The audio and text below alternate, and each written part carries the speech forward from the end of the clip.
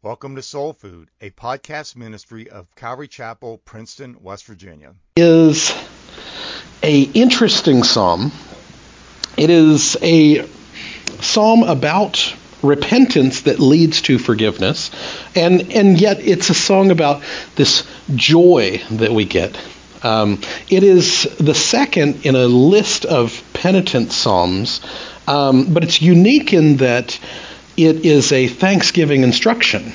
It is an instruction to be thankful after your repentance. So it's a little different in that. It is the first psalm that's called a Maskil. This can be translated to mean understanding or wisdom. And so the idea is he's imparting some kind of wisdom and understanding. And there are only two of those psalms that are considered didactic poems. And this is along with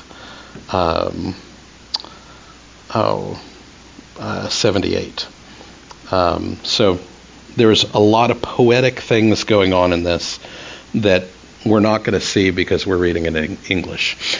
And I'm not going to get into that because there's so much in here that we're not going to get through. This was actually Luther's one of the list in Luther's list of Pauline psalms, because it speaks of faith apart from works. That this idea that God forgives. It's not what we do, it's what he does. And so there's a whole different presentation that isn't obvious in the Old Testament. We see it now because faith is the victory that's overcome the world, right? So Luther really loved this psalm. Augustine himself this was his favorite psalm. He literally had it posted above his bed and read it every morning when he got up. So there's some interesting stuff going on here, if those guys were really excited about this psalm. Daniel, Matthew, Revelation, Romans, all of those draw from this psalm. So you're going to see some imagery that is sprinkled all through the word. It's read at the end of the Day of Atonement. So the idea is, as you have fasted and prayed for God to heal the land, that this is the final statement that God does heal. He does forgive as we have a right heart. And it's also a psalm that's read during Ash Wednesday. So as that's coming up pretty soon, that's something we don't necessarily get into, but it's a higher church thing. For those of you who came from there, you know exactly what we're talking about. Some think it's a referencing David having fallen with Bathsheba and that whole situation, and it ties to Psalm 51, but I'm not totally sure about that. I just think it's what it is, and so I'm going to present it that way and not really tie it to that. But that is something that many people do. So take from that as you will. Let's get into it. A Psalm of David, a Maskil. How blessed is he whose transgressions are forgiven, whose sin is covered. How blessed is the man to whom the Lord does not impute iniquity, and in whose spirit there is no deceit. It's interesting. There is three things that are going on, three blessings and three problems that we're dealing with. The first one being transgression. That is literally going beyond or tearing away from God. And that is the heart of, I'm going to leave you behind. I am in rebellion against God. God, I don't want anything to do with you. I'm going to pull away. And as parents, if any of you have had children and you're trying to hold on to a kid and they're ready to go away, they get rebellious and they pull away. It's that same imagery that we get where a kid is just like, I'm off. And you're like, no, you're not. I'm going to keep a hold of you. That is the attitude of transgressions. Sins, on the other hand, are a missing of the mark. They are literally imperfections. And I would limit this to more of character flaw. So literally, we are imperfect in our character. We don't have the love of God. We don't have the grace that He has. We don't have the compassion or the holiness or the righteousness of God. And so we are imperfect in our character. We have a flaw. And that's the idea of sin. And finally, you have an iniquity, which implies a twisting. We take what God has given us and we've literally twisted it to something else. Our understanding and our thinking becomes twisted and construed to what it really isn't. And he says there's a guilt and punishment that goes along with twisting something. And so there's this dual idea of punishment in the turning of the nose, the just this twisting idea goes along with punishment. On the other side, the transgression is forgiven. This is literally lifting the burden of you having broken loose, of your willful disobedience. Isaiah says all of us, like sheep, have gone astray, and each of us has turned his own way. But the Lord has caused the iniquity of us to fall on him. And he ties two of these ideas together in that passage. But the idea that we willfully turned away, and he has covered or forgiven and lifted the burden of being willfully disobedient. Second, he's covered us. Not only does he cover our sin, but he literally, the idea is he covers his eyes as a judge. We say the justice is blind, and so that's the idea is he doesn't see these sins anymore. He doesn't see our imperfections. Interesting, we see this idea back in Genesis. Adam had attempted to cover up his sin. He tried to hide from God. And what happened? Once the sin was revealed and the honesty came out, yeah, okay, I did this, God was able to then cover him because his realization, I'm naked, I'm exposed. God said, I will cover you and hide your exposure because I don't want your flaws to be seen. I want you to be perfect. I want to forgive that sin. And so you see that whole imagery going on there. And finally, we have this idea of our iniquities not being, it says, he doesn't impute iniquity.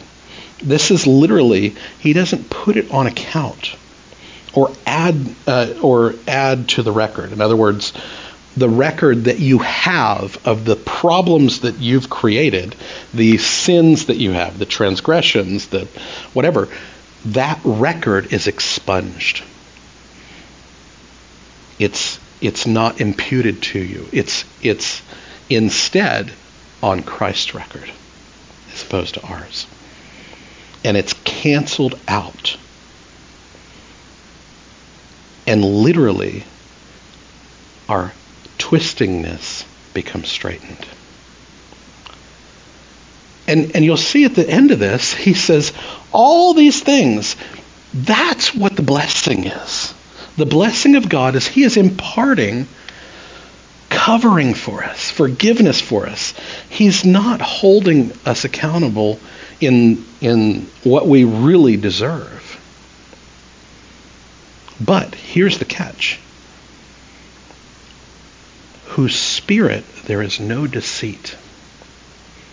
He doesn't do this until we're honest about our problems with him. He says, the one who has these blessings has a character of honesty about himself.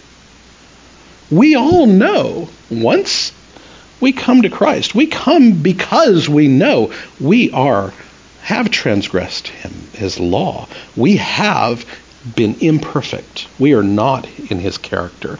We are not worthy of forgiveness, but he has called us worthy. And he says that's the blessing. But here the catch is their dishonesty is gone. The idea is that there's a fraud. It's not just dishonesty. They're not fraudulent about who they are. They're not insincere about who they are. We're real. And you can't deal with problems until you're real about them. That they are really problems. That they are really imperfections. That they are really sins in my life. Adam Clarke says, the deceitful and desperately wicked heart is annihilated, being emptied of sin and filled with righteousness. That is necessarily a happy man. When you've experienced the annihilation of the judgment that God holds against you, and he calls you righteous, then you can really be happy, because there's joy in the house of the Lord. Romans quotes the verse in chapter 4, and it goes on to say that to the one who does not work but believes in him who justifies the ungodly, his faith is credited as righteousness. We don't believe that we're perfect. John tells us, if you think you don't have sin, you are lying to yourself. And you can't have this joy, because the joy is the forgiveness. Paul goes on to say, he was delivered over because of our transgressions and was raised for our justification. That's our joy, that he has now justified us to be in his presence, despite who we are. The God of truth requires absolute honesty with ourselves and with each other. And we won't receive the blessings that he wants to give you if you are hiding from him, any aspect in your life. The only answer to the problem is truth. He is the God of truth. Ephesians says, in him we have redemption through his blood, the forgiveness of our trespasses, according to the riches of his grace. Part of the blessing is no longer being self-condemned. We have been given grace. And that's where David's going to take us now, to the experience of being condemned. Verse 3 says, when I kept silent about my sin, my body wasted away through my groaning all day long. For day and night your hand was heavy upon me.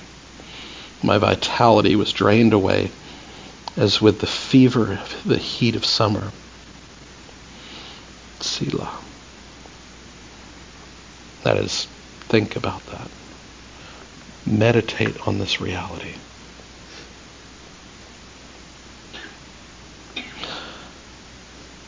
Carrying a guilty conscience has an effect on us.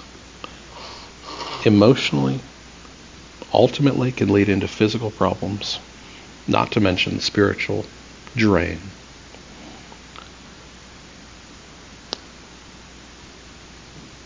And it all stems from us not being honest with sin in our lives.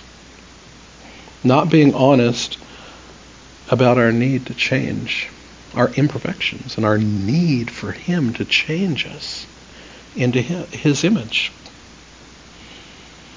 Matthew Henry writes, "The wounds of sin not opened will fester and grow intolerably painful." The reality is we all wish God would ignore our sin because we like to ignore our sin. But we can attempt to deny it, repress it,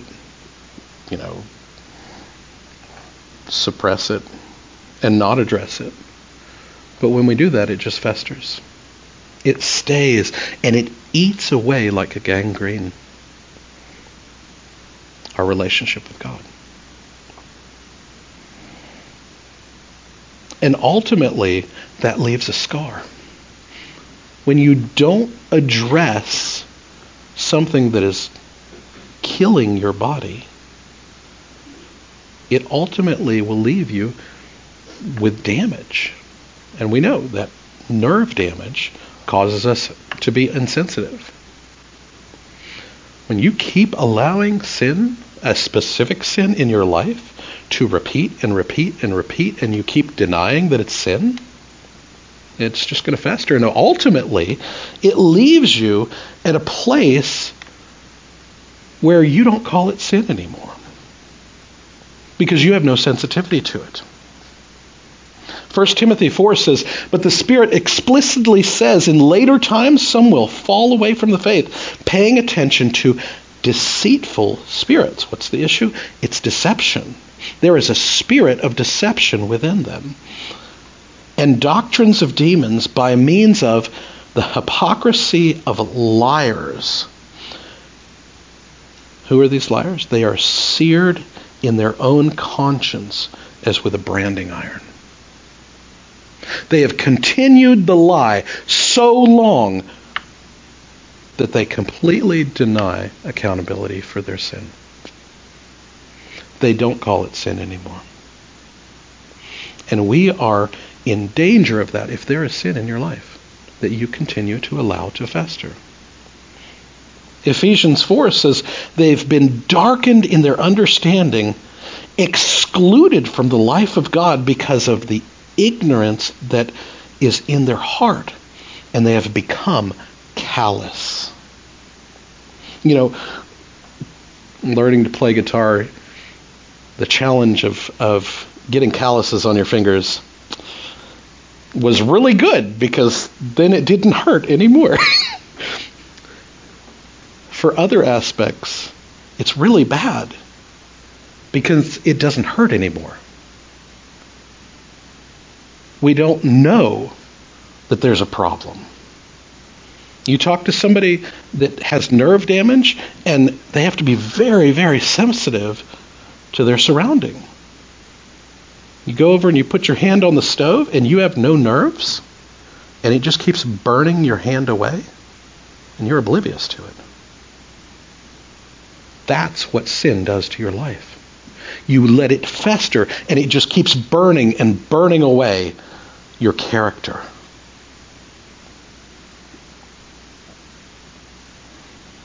But God, in His love, won't let us ignore it.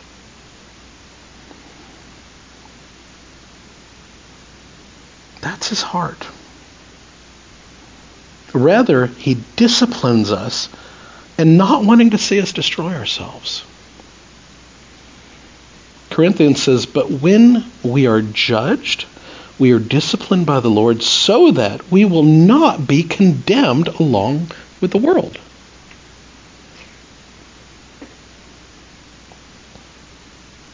Hebrews says His disciplines us for our good so that we may share in His holiness. Because if we aren't disciplined, if we aren't corrected, we lose fellowship with God. And we don't get to share in His holiness.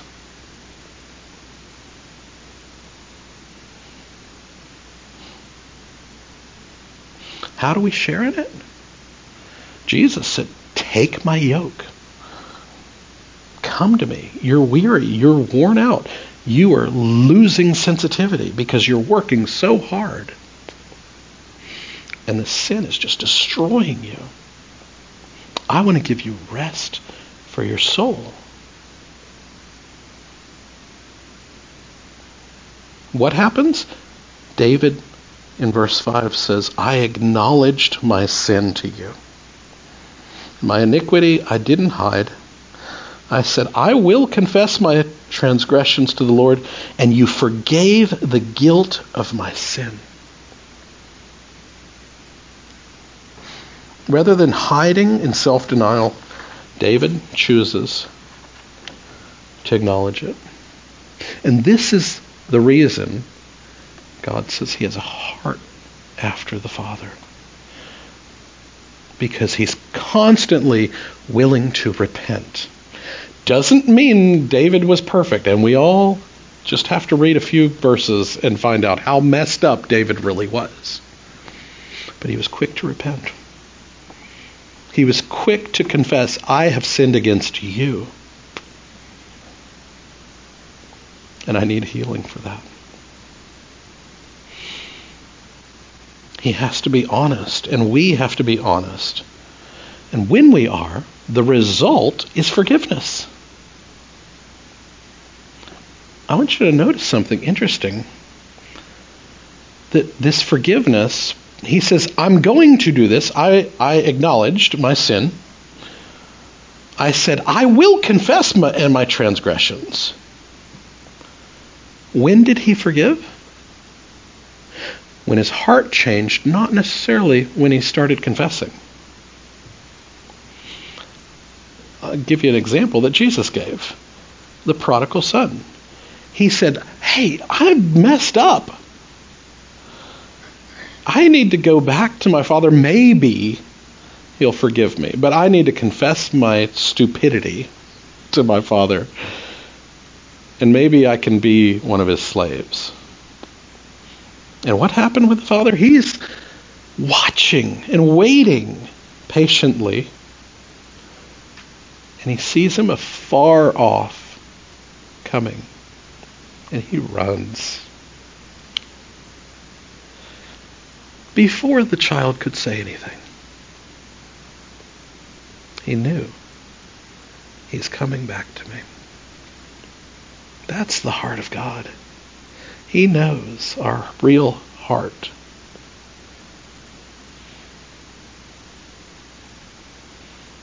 First John says, if we say that we have no sin and we are deceiving ourselves and the truth is not in us, if we confess our sin, he is faithful and righteous to forgive us our sins and to cleanse us from all unrighteousness, not just from those that we've confessed, but all of it.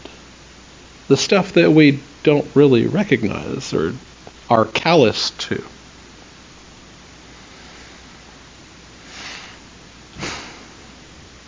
Proverbs says, if you conceal your transgressions, you will not prosper. But he who confesses and forsakes them will find compassion. That's the heart. Honesty. Therefore, verse 6, let everyone who is godly pray to you, and in a time when you may be found, surely in a flood of great waters, they will not reach him. You are my hiding place. You preserve me from trouble. You surround me with songs of deliverance. What happens when we experience that? It's all about him. You.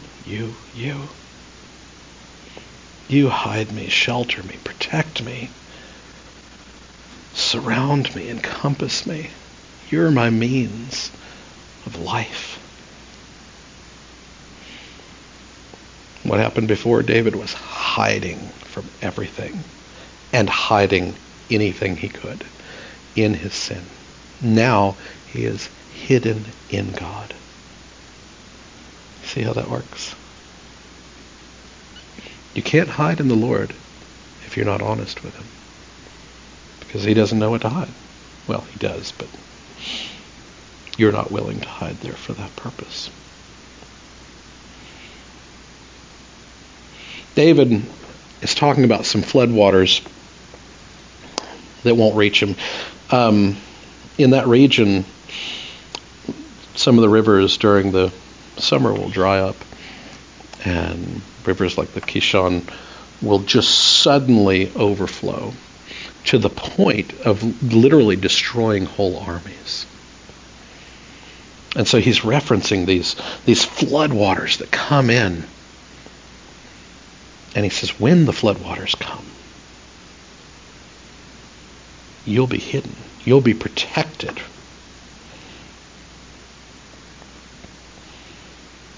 Call on the Lord before the floodwaters, before the judgment comes. There's some interesting readings here. It could read that when the floodwaters come, it won't affect the one given in prayer. Or called before the floodwaters come so that they won't affect you. Isaiah says, seek the Lord while he may be found, and call upon him while he's near. Let the wicked forsake his way and the unrighteous man his thoughts. Let him return to the Lord. He'll have compassion on him and abundantly pardon. When we're condemned in our sin, we need to know that there's forgiveness. What does he do here? He surrounds me with songs of deliverance. We are to be those songs of deliverance to the world around us. He is surrounding people around you. You are around all kinds of people that need to hear that there is deliverance from sin, that there is grace, that there is healing. You are the song of deliverance to a dying world. And he has sent you out for that purpose,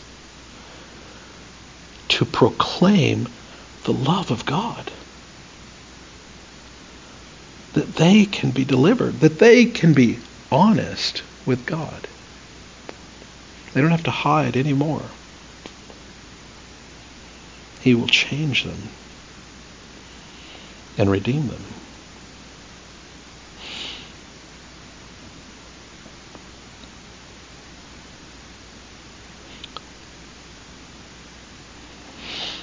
There is therefore now no condemnation for those who are in Christ Jesus. How do we get in him? We have to be honest with ourselves, and we have to be honest with him. We have to let him start that surgery to cut away the things that are rotting in our lives, that are rotting our existence.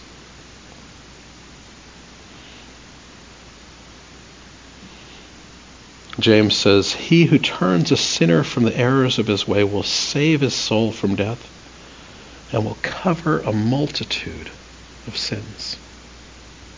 That's who we're to be. Those who save people. That we are honest about sin and we call them to repentance. We call them to their own honesty,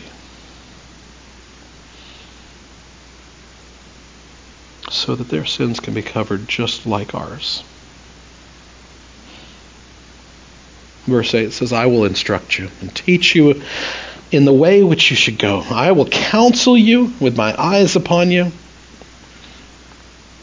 There's some question on who's talking here. Some think it's David. And he's speaking to Solomon or his children. And he says, this is my experience, and I want to tell you about it, and now I'm going to tell you how to deal, right? I'm going to instruct you. I'm going to teach you. So you don't have to deal with the stupidity that I've already done. You won't have to continue dealing with that. Having learned the lesson of grace, he's now equipped to teach it.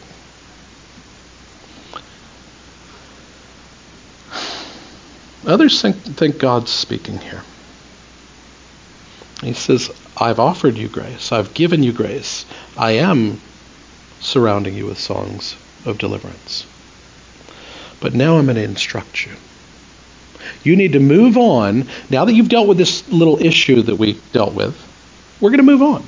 I'm going to instruct you and make you consider things a little deeper than what you first understood. To be circumspective, to really look at your life and see the honesty you need to have with yourself and with me. I'm going to teach you, point out and direct you and inform you. Here's where we're going. Here's where you need to be. Here's how you mature. I'm going to counsel you, advise you to join in deliberating on the things that you're dealing with me instead of apart from me. With my eyes upon you. I'm going to be your oversight. I'm going to watch over you. I see it all, and I'm here. I know what you're going through, and I'm going to meet you in it. You already know that I'm a God that forgives. Let me be that to you. In another sense, he gives us new spiritual eyes. He places his eye on us in that we now have his eye. We are now able to perceive things through his perception. We can now call things sin that we didn't call sin before because we were lying. We have a new perspective on life, on reality, that isn't of the world, but is of God. Because we've submitted to his leadership. Now here's the issue. Verse 9 says, do not be as the horse or the mule, which have no understanding, whose trapping includes a bit and a bridle to hold him in check. Otherwise, they won't even come to you. Don't be resistant to God. David has been stubborn. He's dealt with that. And he says, listen, let me instruct you. Don't be who I was.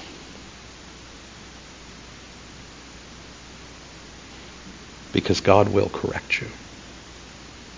One way or another, you're going to deal with it. Don't be something that has to be forced. Rather, join in fellowship with the Lord.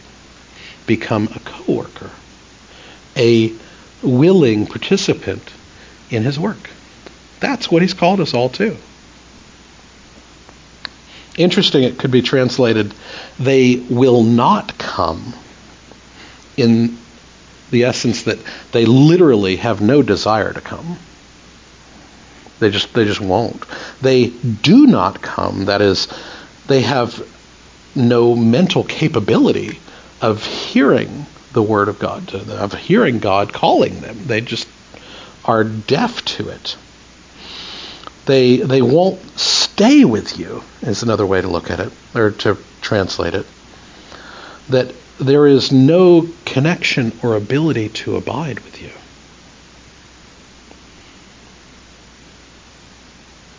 And finally, there is no coming to you. Not that they won't, they just, it's not possible. There is no possibility that they're going to come. A mule is stubborn. He's not going to come because you just said, hey, come here.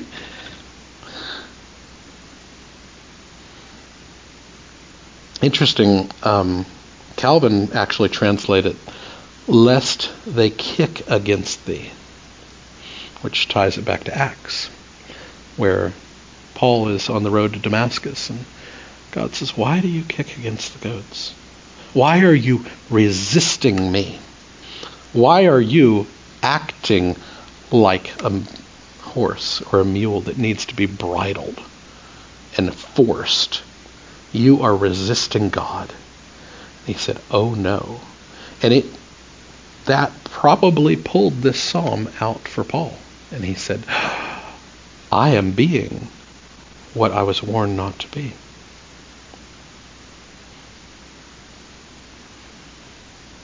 We should use the wisdom and intelligence we've had, that we've been given, to be rational and sensible, not like beasts,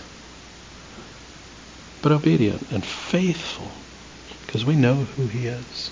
He is calling us to something better. In fact, he's calling us to the best. We think we have it good, or we think we're doing things that are best for us, but they're not, because there's an aspect of sin still in it, and it's making us callous, and we need to deal with it. Don't be an ass, is what he's saying.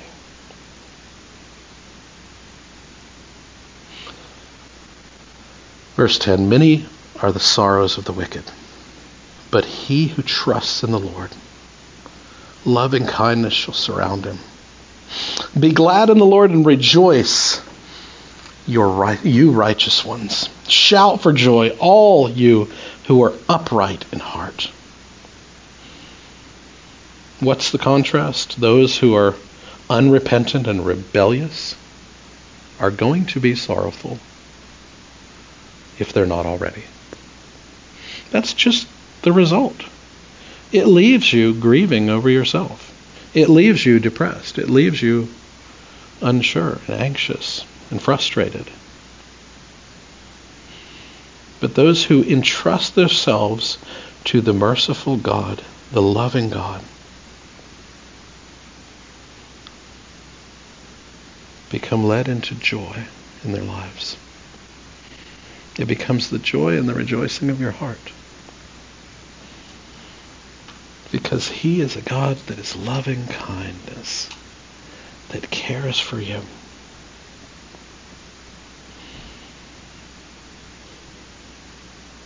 What happened with Abraham? He believed in the Lord. It was reckoned to him as righteousness. We are declared upright in that we are honest with him. It's not about the sin that we're really guilty of. It's that we're honest and we are calling him truth. And what he said about us, true. And we're ready to deal with ourselves truthfully. That's the catch. That's how we get changed. If we continue with the same old, we're not being honest. We're just going to be callous and dry up and not be sensitive anymore.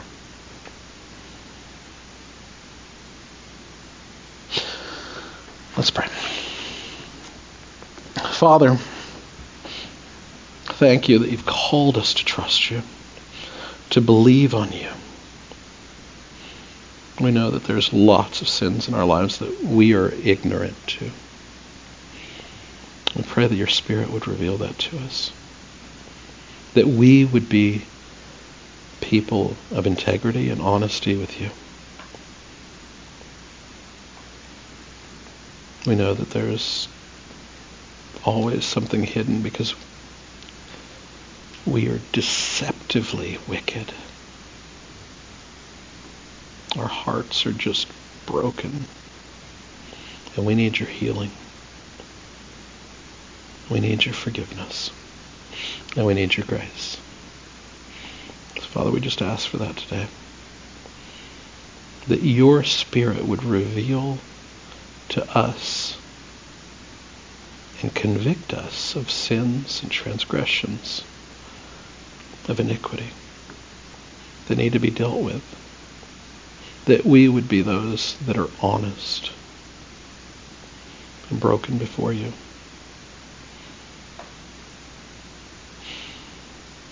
Pray that you would lift us up. Change us into your image.